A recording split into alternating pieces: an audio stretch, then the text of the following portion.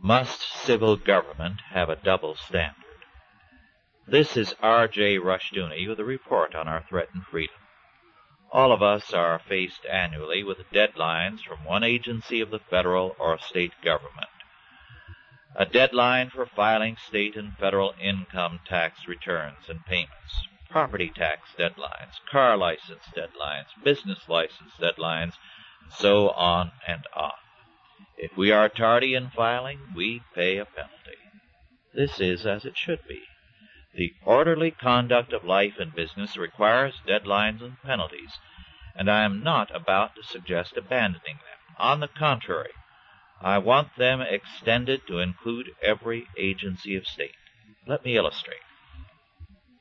A friend had to make very large withholding payments on his income tax in the first half of 1 year, who then made almost nothing in the second half. As a result, he had $5,000 coming to him, which he needed badly. Of course, he waited a couple of years for it, and in the process was audited before he was repaid. Or take this case. When a driveway was being built which entered a state highway, the highway department required that a $1,000 bond be posted, to be returned when the work was completed and approved. However, when the work was finished and approved, the State Highway Department made no haste to return the money. After a telephone call, it was promised by the first of the month, but the first of that coming month and the next passed, without any check arriving. In one city, several small contractors suffered bad credit ratings and near bankruptcy after working on a federal project. Almost a year later, they were still awaiting payment and were all in financial trouble. Of course, if you and I are late on any of our tax payments, we are penalized. Quite obviously, there is a double standard at work here. All these federal and state agencies claim that the problem is that they are overworked. How about the rest of us? Are we not overworked filling out their forms on top of doing our own work? Moreover, no one has had a higher percentage of help per volume of work than does a bureaucracy.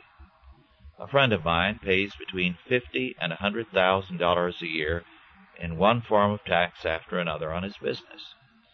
His one secretary handles all the organization's telephone and secretarial work. This man is a good accountant, spends much time every week keeping accounts and filling out forms for the taxman. There is so much bookwork required of persons and businesses that accounting has become a major growth industry.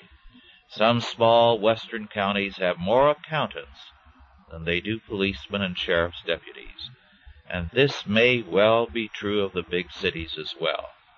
We need the policemen to protect us from hoodlums, but we Americans need as many or more accountants to protect us from the state and federal governments. Are we getting our money's worth from either the state capitol or Washington, D.C.? This has been R.J. Rushdoony with a report on our threatened freedom.